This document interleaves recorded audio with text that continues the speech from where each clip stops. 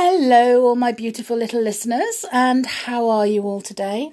I really hope you're fine, even though it's a work day and a school day. But never mind, it's nice and sunny still.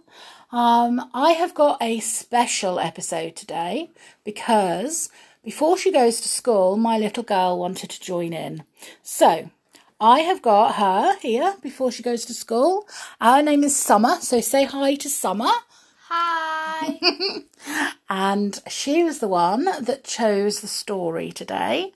So, Summer, tell the children what the story is called. It's called Fish in the Box and it's about the Little Mermaid. Perfect.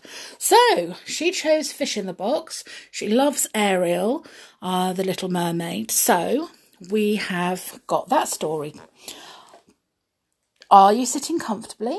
Then I'll begin. Okay. Ariel, Flounder called out timidly, poking his head inside Ariel's secret grotto. Ariel had told Flounder to meet her there, but she hadn't arrived yet.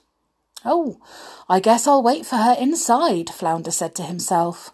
He swam around slowly, gazing at Ariel's collection of things from the human world.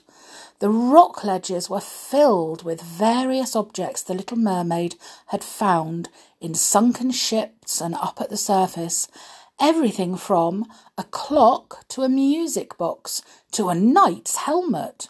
It was Ariel's favourite place. But without Ariel there, Flounder found the place lonely and quiet and creepy. Yikes! Flounder screamed, startled by the sudden appearance of another fish as he swam past a piece of a broken mirror. When he realised it was just his own reflection, Flounder breathed a sigh of relief. Oh, Flounder, don't be such a guppy, he told himself, repeating the line Ariel always used on him. Flounder swam past one object that he had never noticed before. A square metal box with a handle on one side. I wonder what that thing does, said Flounder, staring at the handle.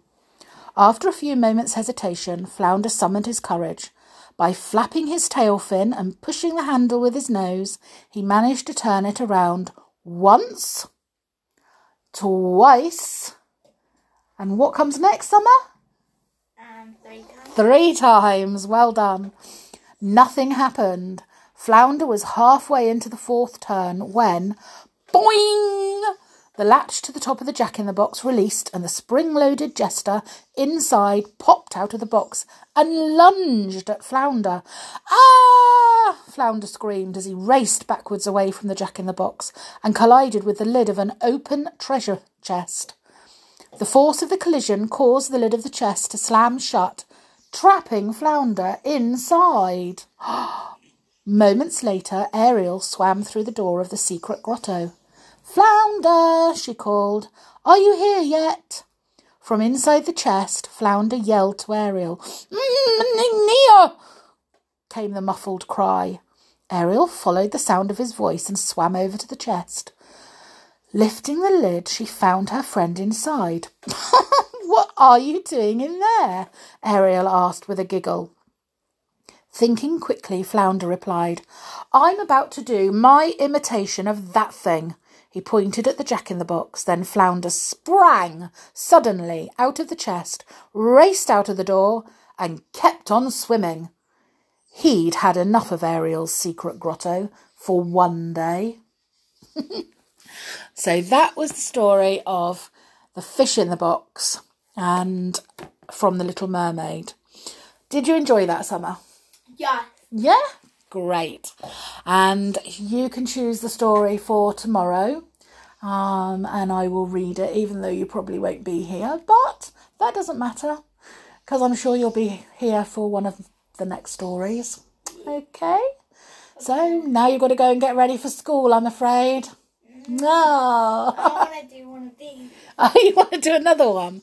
Well, we'll try and do another one, but you still got to get ready for school, okay?